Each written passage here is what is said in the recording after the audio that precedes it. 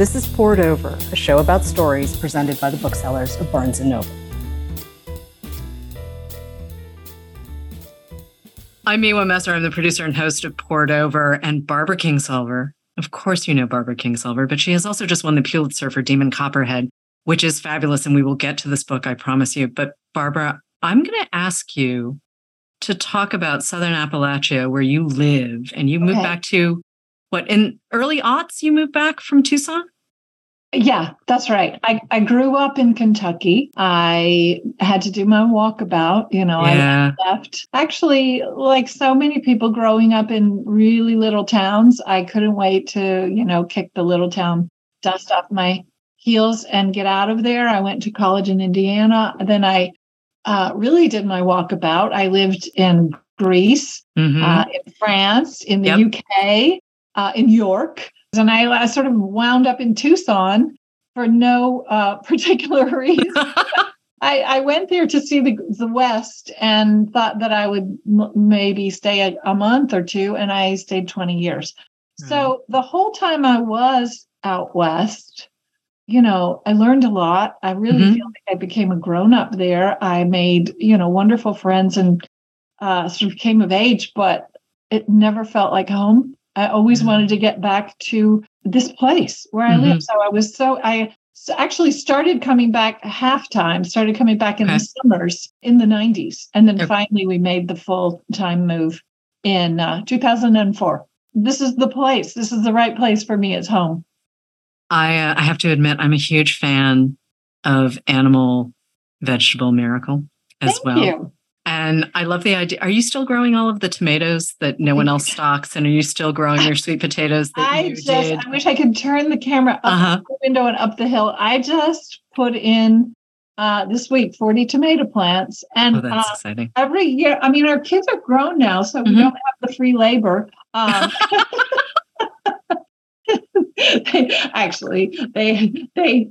They're always willing to help. But, every year we say, well, we'll downsize. Next year, we won't need such a big garden. Right. There we go. But because we have to have, the Principi Borghesas, and we have to have the green zebras. And so, I sort of whittle it down to this is what we have to have. And it's 40 plants. So, we still grow a really good sized garden. And we feed ourselves, the family, the neighborhood. It's how we evidently it's how we like to live. Part of why I asked you to start with where you are and the sort of the Southern Appalachians is because there's so much love in your voice when you talk about this community, and there's so much pride, and I love how you are part of the community, and you talk about it like this is my return and this is my home, and this is because Demon Copperhead is hard. You're writing about the opioid crisis, but you're doing it in a way, Demon's voice. I read a lot of fiction, but I got to tell you, it's going to be a really long time before I shake that kid's voice. He is so good and so real and funny and smart and all of these things. When did you get his voice? It kind of arrived all of a piece, but it took us time. I spent more than 2 years trying to figure out how to get into this story because I wanted to write about this place, Appalachia. I wanted to write about the opioid epidemic and the kids who have been orphaned by this crisis and how that's really changed our whole community, our schools, everything. People have ideas about addicts and personal weakness and stuff. And they also have ideas about Appalachia. And I really wanted to get past those stereotypes. I really wanted to write the great Appalachian novel. And I didn't know how to do it. And then I had I've told this story a lot of times. I had this sort of surprising, ethereal conversation with Charles Dickens while I was staying the night in his house, thinking he wasn't there, but he was. And he told me, look, orphans, structural poverty, kids thrown away by society. You think this can't be done? Give me a break. Right. You think people won't read it? Come on. They will read it, but you let the kid tell the story. And that very night, when I had the idea that I would write my own David Copperfield, his name came to me, Copperhead. Yeah. I saw this red-haired kid, sort of coarse, I saw him immediately as Melungeon, dark-skinned, green-eyed, red hair, a kid, somebody that, you look at and look at again, sort of arresting looking, tough kid, my Demon Copperhead, my David Copperfield. And he just started talking.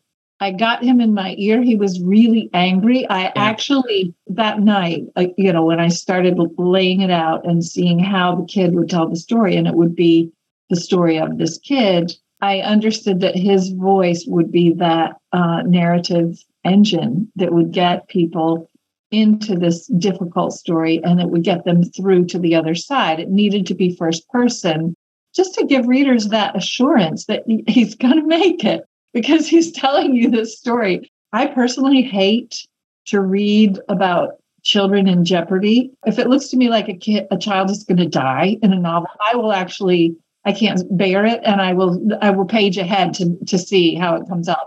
So I thought this is going to be a hard read for people like me, for the tender hearts. But I want to give you that promise. This is a survivor's tale. He's telling you the story from the other side of it, starting with, I got myself born and all of these things happened to me, but here I am. I'm still here.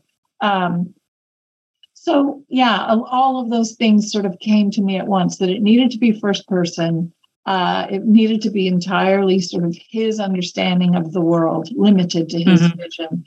And that he needed to be just really loaded with righteous anger and a good sense of humor about himself and his situation.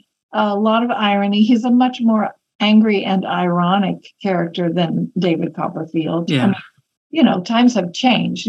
David Copperfield, he's a smart cookie, but he's also pretty wide-eyed. Mommy has a new boyfriend. I hope he will be nice. And it's like, nope.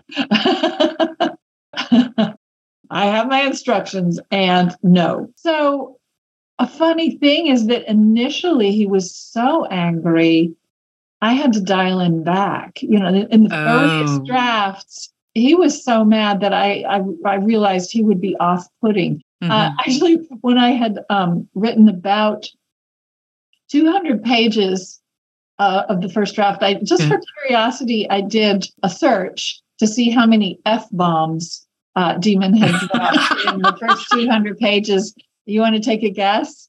800, 900? It was 175. Okay. So I thought, maybe I can dial that back to just like one every 3 or 4 pages. Not just his language, but his whole attitude was very, very pissy. So he has to be likable. You have to, you understand his anger, but you also have to start by liking him and then loving him.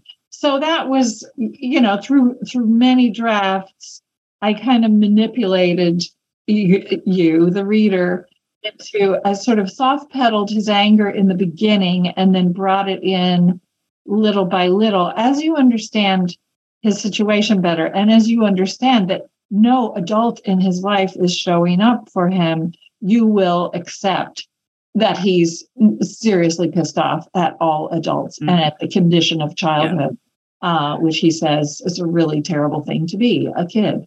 And we meet him when he's 9 or 10. He's little. He's really little when he starts telling his story. And you give him this height and girth and size that makes his life more complicated because people are thinking he's older than he is. And sort of weighing that, like, of course, this kid is not going to trust anyone. Of course, this kid is seeing, the misogyny it's present. It is absolutely present. But you do give him some lifelines. I have to say, I liked his grandmother quite a lot. I thought Betsy was great. The neighbors were lovely, Yeah. And that's, it's a line to walk because I feel like I have this duty to represent Appalachia, represent my people and my place and my culture, because it is so unfairly treated. If it shows up at all, in mainstream media, we're just dumb hillbillies. or we are, a poverty documentary. So I wanted to give, truth and beauty and nuance to my culture, and to talk about these real problems that we have, these things that have been done to us.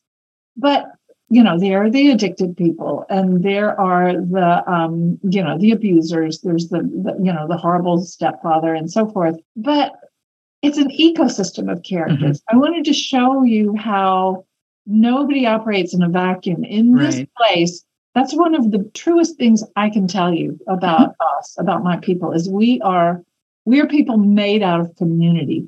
So every kid has a memo. And he even talks about that when he's little. He thinks that his next door neighbor's memo is his memo, because he says everybody gets a memo, right? And because, his father's dead and his mother is a foster care orphan, he just kind of thinks this is a standard issue. Everybody gets a memo. So he adopts himself to the memo next door. And that is so true about this place. If you were here, could walk down my road with you and say, there's the memo who's raising her grandkids and also looking after the kids next door. And there are these wonderful sort of extended families of neighbors. And there are people like Jean Peggott, these professional people. She's the wonder nurse who, there's kind of permeable boundaries between her patients, her clientele, and sort of her genuine love and care and desire to kind of look after these people even after they leave her office. So that's us. That's who we are. And if a kid has one adult in their lives they can count on, it makes a world of difference. And so that was his salvation. He had every terrible situation. He had at least a teacher, or a memo, or the June the Wonder Nurse, somebody who had his best interests at heart. His problem is he didn't really believe he deserved very much. So he pushes these people away in all kinds of ways, as kids do. And also he considers himself an adult from the time he's 11, because he's essentially, had to look after his own mother since he was old enough to find her shoes and find her keys. So that toughness that allows him to survive also keeps people at arm's length, but not the reader, I hope. No. I have no experience of the region beyond what I've read in books and what I know from history. I mean, one of the things I appreciate about this book too is the way you do not separate the actual history of Appalachia from Demon's life. I mean, we're talking about the mine strikes, and we're talking about what has happened in terms of corporations coming through the region and doing really terrible things to the communities, all just because they can. Honestly, they simply can, and there's a way to make money. Yeah. And I live in a couple of cities, and I'm very lucky, and I'm a city person. Okay, straight up, I will own it. I'm a city person. Of course, most people are, or half the people are. But the idea that someone like you or someone like Jane Peggott would go back to the community and say, no, I'm part of this. I don't want to leave. That, there's a brain drain that happens in places like Appalachia because there just aren't resources. I mean, employment is the main thing. And that was quite deliberate. Mainly the coal companies, that really sort of put a fence around this whole region. The coal companies came in historically, bought the land, bought the city halls, bought the schools. They controlled everything, and they quite deliberately kept out all other industries. So they had this workforce. It's very much like if you look at how imperialist governments treat, their colonies in Africa or, in Asia, it's exactly the same. It's just the same strategy. You come in, you suppress education, you make sure that there is no competing employment, and then you've got this labor force. That's what has been done to us. And it's so interesting that people don't understand that Appalachia is like an internal colony of the U.S. Why isn't there any employment here? Why does everybody have to leave? It's not because we're lazy and stupid. This was done to us. So I don't see that story told very often. And so I wanted to tell it. And also give, outsiders some sympathy for how this feels from the inside, It affects even like when families are getting ready to send a kid away to college. It's a very mixed feeling. Right. There's a lot of sadness because there's almost a certainty that they won't be back. So the family is losing, their precious kids. And Demon, talks about that in no uncertain terms. His friend Angus is going to college. It's like, well, lost her. She's going to have to live in some horrible city, poor her. It's hard if you're not from here to understand how that we all have that sort of torn feeling of loyalty to home and longing for something else, which I had growing up. I had to leave in order to understand how much I need this place. And I think, everybody here experiences it. Yeah, I also just want to call out the Pulitzer citation for a second, because it is a prize that is given to an American writer, preferably writing about an American topic. And I think that's so important to raise. I mean, certainly it's nice to see Pulitzer Prize winner next to your name, but the idea too that this is a story that belongs to all of us. And, you're talking about shame, and you're talking about grief, and you're talking about hunger. I mean, the poverty that runs through this book. And half the time this kid is so hungry he can't see straight. And like, we are a country that ostensibly is doing quite well and throws away so much food. Yeah. And here's a kid who is actively starving. And I mean, it's here. This is a novel about class in America. Yep. And class is not something people talk about in America. Nope. But I think about it a lot, partly because, I grew up sort of very aware of class. The, miners at that time were one of the best unionized workforces in the country. So, when you grow up in coal country, or when you did, a few generations ago, you had this clear understanding of labor and capital, who has the power and who doesn't, unless your organized labor is your power.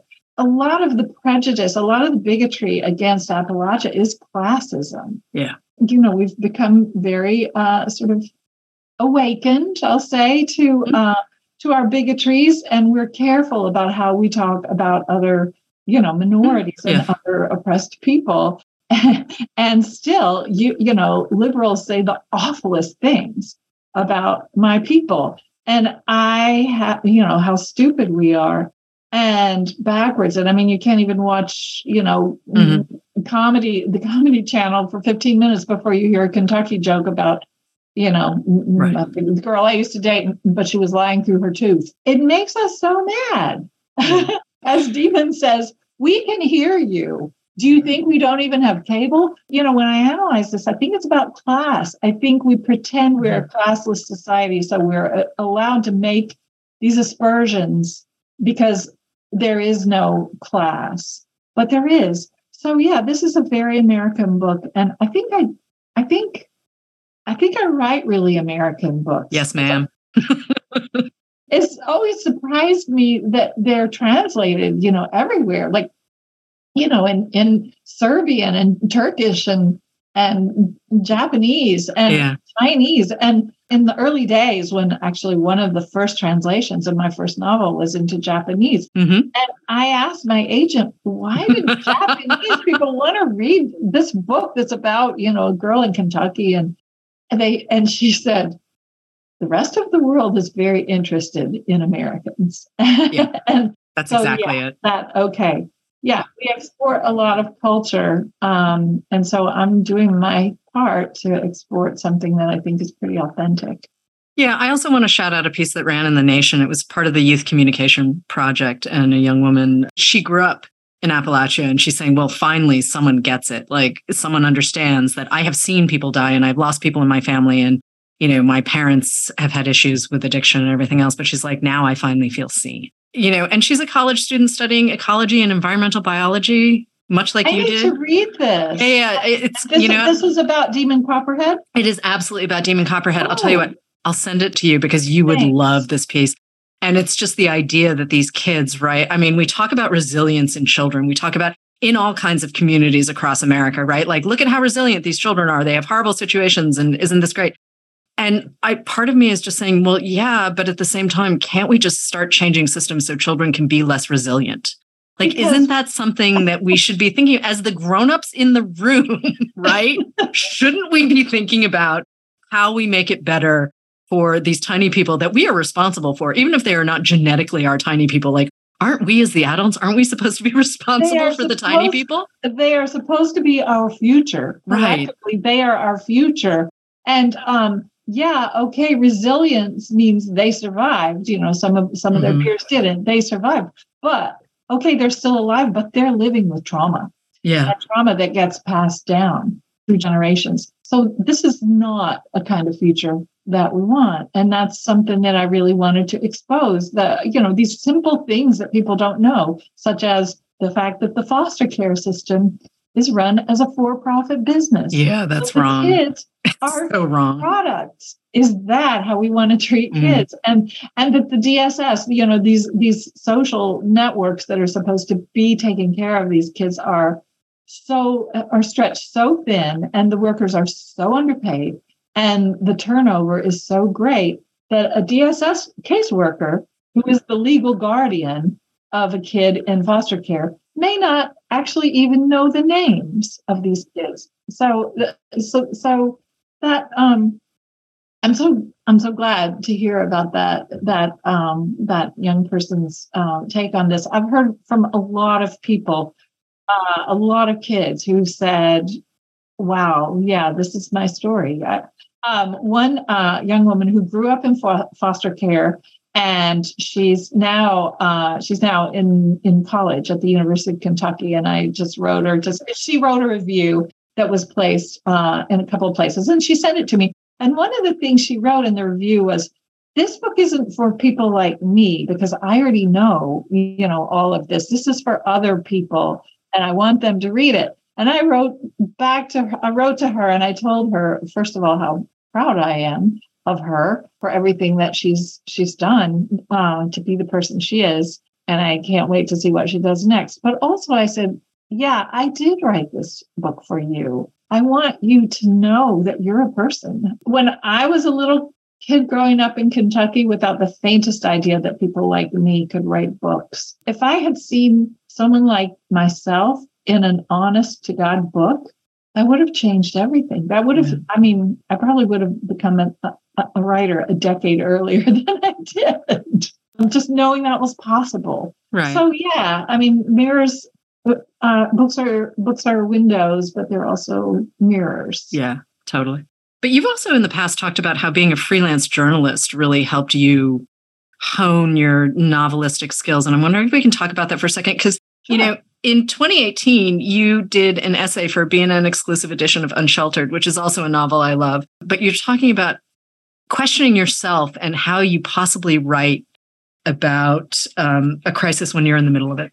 Mm-hmm. And Demon Copperhead, you have done exactly that. And part of me feels like that's your scientific training. Part of me feels like that's the journalism. And part of me thinks that's being a novelist as well. But all of those pieces come together for you in a really interesting way. And I was hoping you'd talk about that a little bit. Well, sure. Well, the main being a journalist did several really life-changing things for me. One was just getting a paycheck for writing. Just understanding that if I can sit at this desk and do the work and turn in the piece on time, I get paid. And that was a revelation. And I wanted more, because I had been writing all my life, but studying biology, getting degrees in biology, because that seemed, like I could support myself. I didn't imagine I could, even though writing was my favorite thing, I didn't imagine I could support myself as a writer. So that was a revelation. And the other amazing thing that being a journalist did for me is get me out of my shell. I'm about the most introverted person that you can imagine. If there's like a spectrum of the extroverts and introverts, like off the charts. I'm over I'm over there, which is great for a novelist, because I spend, all of my working life in this room with no other people, just, the people in here and the people back there on the bookshelf. And it's very quiet and I love it. I could live in a room by myself, and I do. Well, I also have a family, but they're great. But yeah, I'm a really introverted person. And, in the beginning, also a shy person. I was that kid in class who never talked, who sat in the back, that kid that, is we're taught that introversion is wrong, bring them out, make them talk, all that. Well, I didn't. Well, then I had this job where I had to just like cold call Kurt Vonnegut or, whoever and go get a statement from this woman that slammed a door in my face. And Kurt Vonnegut did not, by the way, he was very nice, but just that sort of terrifying business of picking up a phone and calling somebody that doesn't necessarily want to talk to me was one of the hardest things I've ever had to learn to do, and actually go places, show up, get in people's faces, talk to them, get the story, even if they're not ready to talk about it, be compassionate, but get the story. Yeah. I learned that you can be, introversion is for life. It's how I'm wired, not going to change. Shyness can be changed. And so I am not shy anymore. And that's really helpful as a writer, because I still have to interview people. I had to sit down and talk with a lot of people who've been through really hard things in order to get the information I needed to write this book. So, too, with Demon Copperhead, I know you did talk to a lot of folk. I just want to shout out 3 writers that I'm sure popped up as you were working. I mean, certainly Beth Macy, Patrick Radden Keefe, and Sam Quinones. And we'll drop those book titles in the show notes as well. Because Beth Macy, Dope Sick, Lazarus Rising is an incredible book. It's so hopeful, and it's a beautiful, beautiful book. Patrick Radden Keefe, the first time I read him, I was so mad. And I'll tell you, if you listen to the audiobook of him reading Empire of Pain, your blood pressure will come down a little bit, because the first time I read it, I was so mad. And Dreamland, obviously, by Sam Quinones. But, we're talking about the people in your community, though. We're talking about people you see. And I'm not saying their stories directly come into this book, but it's really intense writing about your people like this. Yeah. Oh, yeah. And especially kids, but also old people have, there's so many elderly people who are addicted because they went to the doctor for an injury, and got this bottle of pills and were instructed as Purdue had passed down to them. You take these by the clock, don't miss one, stay ahead of the pain. And they get to the end of the bottle and they're already addicted. And a lot of elderly people haven't even known that they were addicted. They didn't really know they were dope sick. They just knew when they finished the bottle, they felt horrible and had to go back to the doc for more oxy. In every walk of life, there's so many people who've been wrecked by this, families wrecked. I have so much compassion and sympathy for them that I really wanted to get into this book to pass through. So yeah, it's a very dark book. I had to spend days and days in, just get up in the morning and go again, sit down here and say, oh God, what am I doing today? It was really hard. There were dark months of the writing. I'm so lucky that I have a really supportive family. I would just, and I set limits, I would just say, okay, at 6:00, I'm out of here. I'm ending this. Wherever I am, I'm going to shut down the computer, go downstairs. And my dear husband will take my hand and say, let's go for a walk. Let's walk up the road into the woods and just remember that life is good. We have, we are doing the best we can for everybody that we can. And my family is happy and healthy and, just kind of bring me back to what's good in life. And also just remind myself that this is for a purpose. I'm not doing this for myself. If I were, I'd do something else. I would go knit a sweater. Oh, I have questions about your sheep, but we're going to cover some other stuff before I come back to the sheep. I'm a knitter as well, so I have questions for you. You are? Okay. I am. Oh, yes. I was delighted to know about your sheep. But Can we go to Steinbeck for a second? You've talked about Cannery Row and the impact, and it's a book that, I mean, I love Steinbeck's body of work as it is, and it's so delightful to be able to pick up stuff like The Wayward Bus that people have never taught. And, he just had this eye for America, right? My eyes are getting really big as I talk about John Steinbeck. And I don't know if you saw that really great new biography of him, Mad at the World. It came out in 20. But I love the title. If you have a chance, it's really worth it. It's so good. But I mean, Steinbeck was doing a lot of what you were doing, right? Like East of Eden is a California story. Like, I love that book. It's the great California novel. Right? It so is. And there are a couple of characters in there that will just always keep surprising you. But I feel like you're sort of in this direct lineage, right, from Steinbeck with what you're doing and just saying, hey, listen, we need to look at what's happening here. We need to look at what we're doing to ourselves, to our communities. And I'm going to be a little funny while I do it. And I'm going to be a little mad while I do it. But I am going to tell you a story because art is the way to get heard, right? Yeah. But Cannery Row is a book that doesn't often... Like it's a little higher than, say, Wayward Bus, right? Like there are people who are like, Wayward Bus, what? It's not part of the most respected canon. It's not necessarily taught. Right? It's not Grapes of Wrath. Right. So I want to bring it because honestly, it's sort of central Northern California. It is not Los Angeles.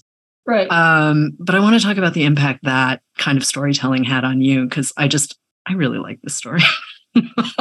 Well, that particular book had a profound effect on me. It sort of turned me into a writer, just like that. Because part of our culture, for better and for worse, is this culture of modesty.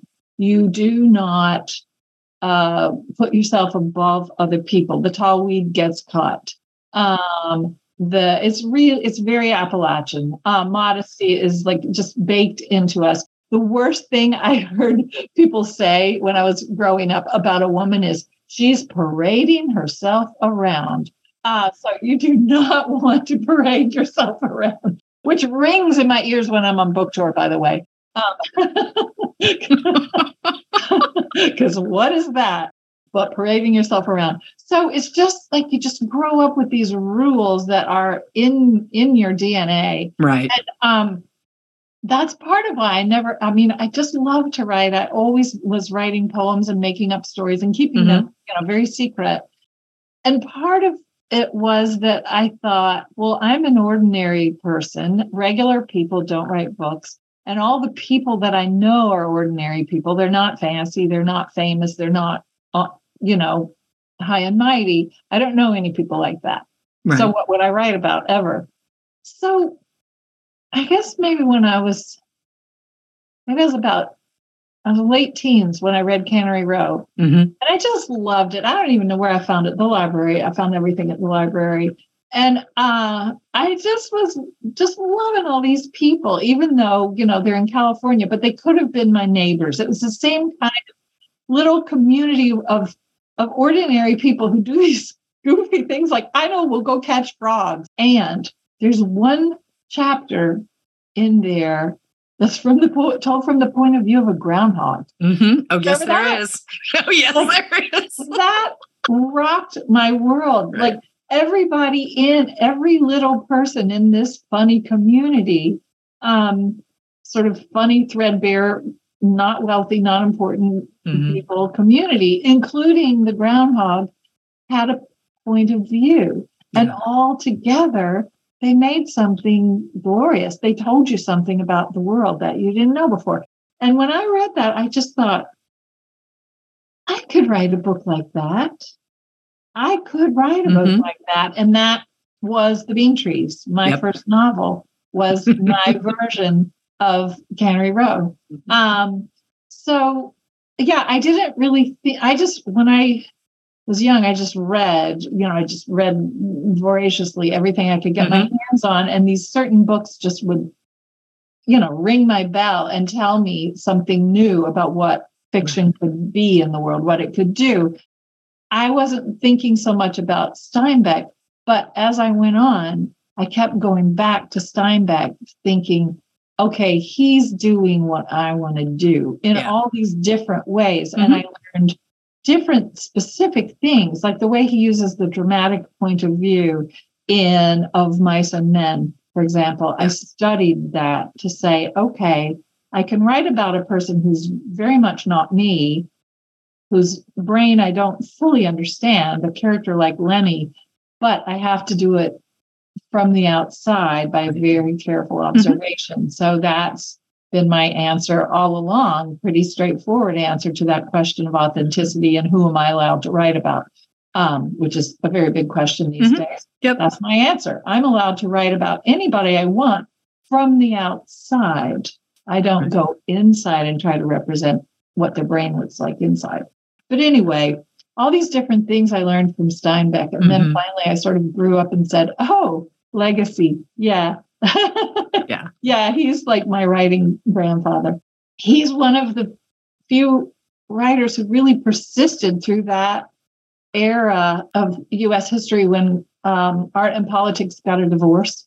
Yeah. Just how the McCarthy era, when it was done to artists. They lost their jobs if they tried to be political. He's the voice that of the 20th century that it just kept talking to us all. And one of the ways you pass on his legacy too is through this Penn Bellwether Prize that you have sponsored since 2000. Yeah. And Lisa Coe, The Leavers, was one of the picks. And also Jamila Minnick's Moonrise Over New Jessup is out now. There's a new one coming for 2023 that's not yet pubbed. But I want to shout her out. Fabienne Josephat, Kingdom of No Tomorrow. That's the 2023 winner. And I would really like to talk about this prize for a second because I think it's really important. It's a cash prize for emerging writers, let's call them. Folks who have not yet been published, and you do this in conjunction with some other folks. And I think it's just really important to talk about it for a second. Would you mind bringing us through? I'd be delighted to. Yeah. When I started this in 2000, after I got my first sort of big advance for Poisonwood Bible, I'm a very low overhead person. My family and I, we don't need a lot to live on. We like living simply. So I thought, well, what am I going to do with this money? And it seemed like at that time, I felt like I was working against such strong headwinds against the kind of writing that I like to do, which is what I would call socially engaged fiction. Right. Fiction that really just engages with issues that I think we all, should be thinking about and want to be thinking about. It was just not done. Partly, I think that was because I'm female, and there's this thing about women, assuming moral authority. I was accused of ambition, whereas men would be praised for it. Sorry, I'm trying not to. I'm trying not to make snorting noises, but I'm dangerously close. But so, yeah, a lot of it was that, but it was just also a time in American letters where there was just no courage in terms of social engagement. It was just all minimalism and form and not meaning. So I thought that's the kind of writing I want to support, and I want to sort of give it cachet for publishers, for writers, for readers. And the best way to do that maybe would be to find a manuscript that has not been published and award it with publication. So this is a unique writing prize. All the writing prizes go to people who are already published, who have usually, already done a lot in their careers. And it's just like a nice pat on the back. So you can say, oh, I won the Pulitzer. Yippee, which is also very nice. But I didn't need it. You know what I mean? I'll say it didn't change my life so much. I wanted a life-changing award. I wanted an award that would establish a career for a writer. So that's what we do. We read unpublished manuscript, and the winning manuscript is awarded $25,000, which is a big fat writing prize. That's a good writing prize. Oh yeah, without a doubt. Without a doubt. More than the Pulitzer, I would just say. So it's a chunk of money, and in addition to that, you get to work with an editor and you get published, guaranteed. Yeah. And so you also get the advance from the publisher and the publicity and all of that. So it's just a life-changing award that I wanted to create and fund to help put these writers into the world. And we've now put it's every other year because it's a lot of work to read unpublished manuscripts and all that. the administration, and Penn does the administration, and they do a wonderful job. In these 23 years, we've put a lot of writers into the world, like Lisa. They keep writing great books, and that makes me so happy. It's a lot of runway. It's a lot of runway, and it's a good runway. And, part of why I raise it, one, is any excuse to talk about books. Hi. But also, it's part of the literary community, right? It's like what we're supposed to do. We're supposed to hold the door open for other people. And, art is political. Okay. Books are like art is political. You have a point of view, and maybe you don't agree with someone's point of view, but you have a point of view. And I love, you made this point years ago in an interview you did with Richard Price, who I quite like, one of the nicest men in the world, and also just a really great writer. But you're talking about finding the universal, right? Finding the universal in a story where someone can connect. And again, I have no connection to Appalachia beyond what I've read. And you just pulled me in to this world. I get so excited just thinking about all of these voices, this chorus. And yeah, Demon obviously is the heart and soul of this book. But even the bad guys, I was like, well, I'm going to see what you do. And there's not necessarily a direct correlation to everyone in David Copperfield. So if you're thinking, oh no, Charles Dickens is not my guy, David Copperfield is not my guy, doesn't matter. Just read Demon Copperhead. You don't have to read or even like Dickens. No, not at all. Not at all. If you do, you'll find like a million private jokes between me and Charles Dickens, which is, just those are just Easter eggs, but you don't need them. But what you say about art being political is what I've always thought. And I think that the heart of it for fiction is empathy, that it gives you, it puts you inside of the other. So it breaks down these walls between us, which is a really political act. It's kind of the opposite of war or meanness. But that's why it just like for years and years and years, it sort of baffled me when people always opened the interview with, well, you're a political writer, right? And like, why do you do that? Because I live in this world. Right. And these are like, why would I write about sexism? Because I breathe it and I live it, and I'm experiencing it actually in this interview. You might not know, not this one, but no, I understand. I do understand what you're saying. How can an artist not be political? I mean, even a romance novel has a point of view. Yeah. And I couldn't even figure out why I was so singled out. I think maybe the ambition thing, writing about large themes, also being, sort of a working class writer. I think what people often meant by that was, this makes me uncomfortable. If it makes me uncomfortable, then you shouldn't have written it. So the good news is I think we're getting over that. I think when I look at the most talked about novels of recent years, they're The Overstory by Richard Powers. They're, Colson Whitehead, The Underground Railroad.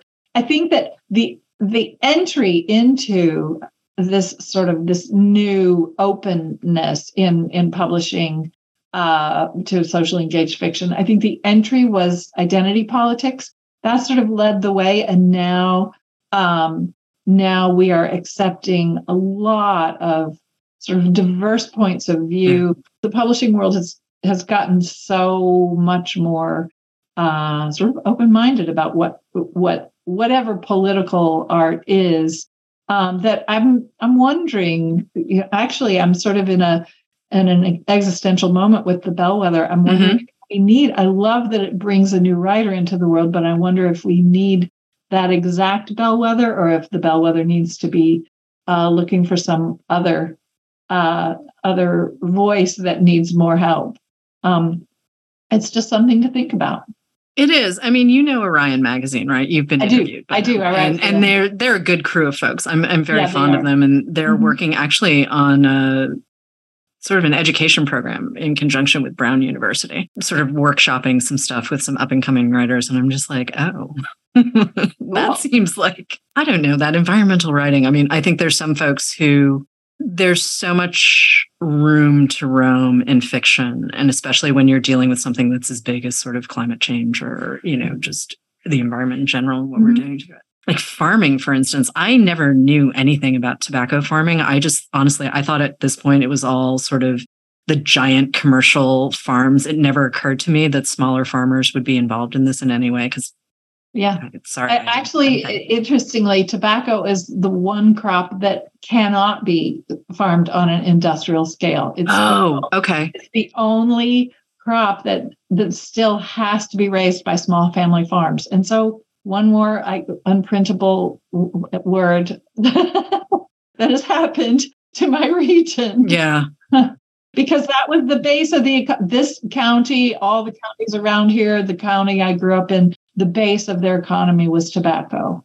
And it was so odd for me, who like tobacco was new shoes. Tobacco was how I got to go to college. And to go to college and hear people saying, oh, tobacco is evil. Tobacco had just recently become evil or was in the process.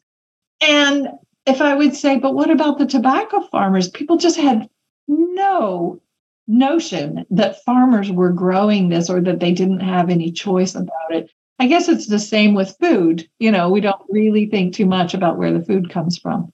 I was a weird little kid in New England in the 70s because we had a working farm just a couple of doors down. And so my brother and I, every fall, or whenever, there would be a new piglet, and then the piglet would turn into a hog and then would disappear, and we would go running into the house and say, "Where's the pig?" Charlotte's Web. Our neighbor would just say, "In the freezer," and we'd say, "Okay." We were exposed to this stuff very early on. Maybe it influences the way I eat, but also I just live in places where I have access to green markets and I have access to all sorts of wonderful, amazing things, and I don't honestly have to think about it that much. And I do feel guilty about that. But I'm a city person. Well, it's those are the choices you have, and you're among the choices you have, you're making the good ones. So what's to feel guilty about? I feel like food is one, and we talked about this in the book, in Animal Vegetable Miracle. Yeah. That making more sustainable food choices is one of the few areas of sort of righteous living that's actually, there's no sacrifice. It actually tastes better. It's just more fun. It's more delicious. It's like, it's the kind of opposite of tightening your belt. Yeah, we are lucky. And actually, before I let you go, though, can we go back to the sheep for a second? Because you also raise Icelandic sheep. And I know we've had this big conversation about all of the things that are broken, but I want to go back to this beautiful place that you live. Which is really so much not broken. I mean, it matters. Yeah, no, there's so many things that I love about living here. When well-meaning friends from far away sort of idly ask me how I can live in the middle of nowhere, I look around and think, oh man, this is everywhere. This is my everything. All the food that we can eat is growing, growing right here. Our water comes out of the mountain directly into our house. In the scheme of things, with a changing climate, we're so lucky here. We're getting more rain than we used to, but generally speaking, and I should say this quietly, or everybody else in the planet will want to move here, but we're doing okay. We're actually pretty well set. We're not near a coast. We're not, right. The unsettled weather is very hard on farmers, but everyone's adjusting. But yeah, we grow our own food and we grow our own sweaters. Yeah. So we have a flock of Icelandic sheep. They're very beautiful. They're all colors. Right. They have horns. Yep. They are white, black, brown, spotted. Wait. I did not know you can have spotted Icelandic sheep. I knew they had a variety of colors, and they also have that crazy long wool. But how many head of sheep do you have in a flock? Depends before or after lambing, but we're flock because they have twins or more. Oh, so, I didn't know they could do that. A flock of 20 goes to, a flock of 40 in the space of a month, but the stable flock is about 20. Wow. They are good to eat. We say they're going to freezer camp. But they exist in the world to grow wool and to be eaten. That's right. If they didn't have that purpose, their lives would never have happened. So that's how I look at it. When a leg of lamb on the table is that animals' actualization. And I know there's people who just don't get that and think that I'm a horrible person for saying so. But, everything eats. I'm a biologist. Everything has to eat something alive, unless you happen to have chlorophyll in your leaves, and then you are a god. So yeah, our sheep grow this beautiful wool, which we shear twice a year, and I take it to a mill, which is run by a friend. It's not too far from here. She makes the yarn. She makes beautiful yarn, and her mill is solar powered, and my sheep are solar powered. There is no fossil fuels go into those sheep because they eat grass. They eat the sun, turned into food by those wonderful gods, the grasses. And so then I knit sweaters, and when I give someone a sweater, I say, "This is made of pure sun." I love that no fossil fuels entered. Well, I do have to drive to the mill, so okay. I have an electric car now. And all things considered, that's a very small footprint for a very, very cool project. I knit with my own wool, and it's really fun. I've actually just entered into this collaboration with a knit publishing company called Knitrino, where I'm designing patterns that people can knit with my wool, with my yarn. Oh dear. I say, oh dear, as someone who has multiple projects going. Yeah, well, so do I. You know how it goes. I mean, the thing is, I love books and I love words and I love writers, but sometimes you need a thing that isn't that. You need just to be able to play with wool. That's so interesting you say that, because I feel like knitting is one of the most important things it does for me. Is it quiets the words, because I don't know, a word, it's like a word gumball machine somewhere in my head that just keeps spitting them out. They just keep coming. And sometimes I just need the words to shut up. And knitting does that for me. Yep. Just the words go, because it's nonverbal, it's mathematical, or it's something, it's textural. And I just love getting the needles and getting the wool in my hands and just feeling my blood pressure relax, and just the whole thing. And then plus I'm the kind of person whose recreation needs to end with a product. I respect. I'm just a maker, Yep. I'm just like, I guess I'm sort of goal oriented. I just can't, when I see people, adults going to get to video games, for like hours on end, I just think, I guess I don't know. It's a different kind of brain. I need a product at the end of all that work. I need something to show for it. So a pair of gloves. Yeah. There's so much you can do. But also part of why I wanted to play with your homesteading piece is not just because, have I dreamt of having sheep? Yes, I have, but I don't think it's ever going to happen. But that said, it's important to remember where this book is grounded. I know Demon Copperhead is going to be a very intense reading experience for a lot of people, but to know that it comes out of a really big-hearted love for a place and a community and a pride in that community. And even though the community is put through horrible, horrible, horrible things, many of which are out of its control. And the question is, where do we go next? And there's so much beauty in this book for all of the difficulty. And there's some terrible things that happen, but there's a lot of beauty in this book. And I just really want people to understand where it's grounded and where it's coming from. Well, thank you for that. And what can be done? Because I think what can come out of the love I put into this book is a kind of love and compassion for a category of people that maybe haven't been seen enough and haven't been thought about enough. And plenty can be done for them. Beth Macy's newer book, Raising Lazarus. Yep. It's a great place to begin. If you've found some compassion in your heart for the addicted people, then from there you can learn about how important it is that we put resources into the programs that meet addicted people where they are. Yeah. There's not prison. To understand, incarceration does not cure addiction. Police don't cure addiction. Medicine and supportive programs cure addiction. And people will only get that kind of help if you start by giving them clean needles and fentanyl test strips and things that keep them alive until they can get to a life-saving kind of treatment. Harm reduction matters.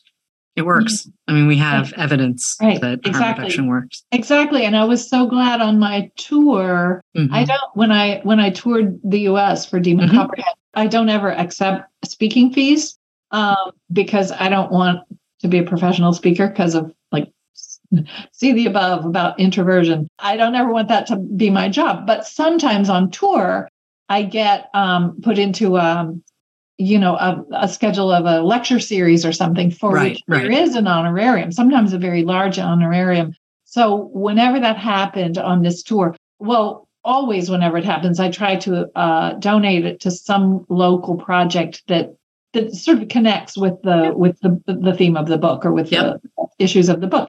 This time, I found several opportunities to donate that honorarium to local harm reduction centers.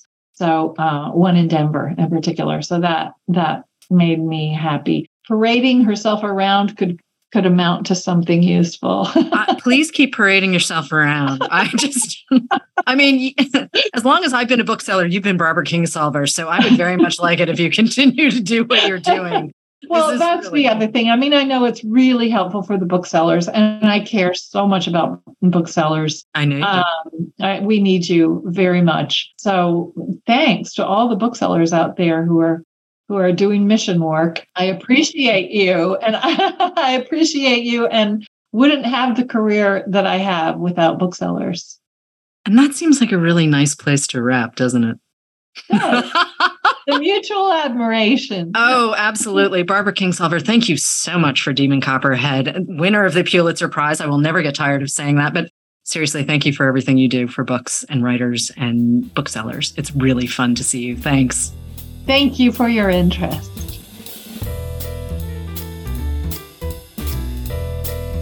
Thank you for listening. Poured Over is a Barnes & Noble production. To help other readers find us, please rate and review the show wherever you listen to podcasts.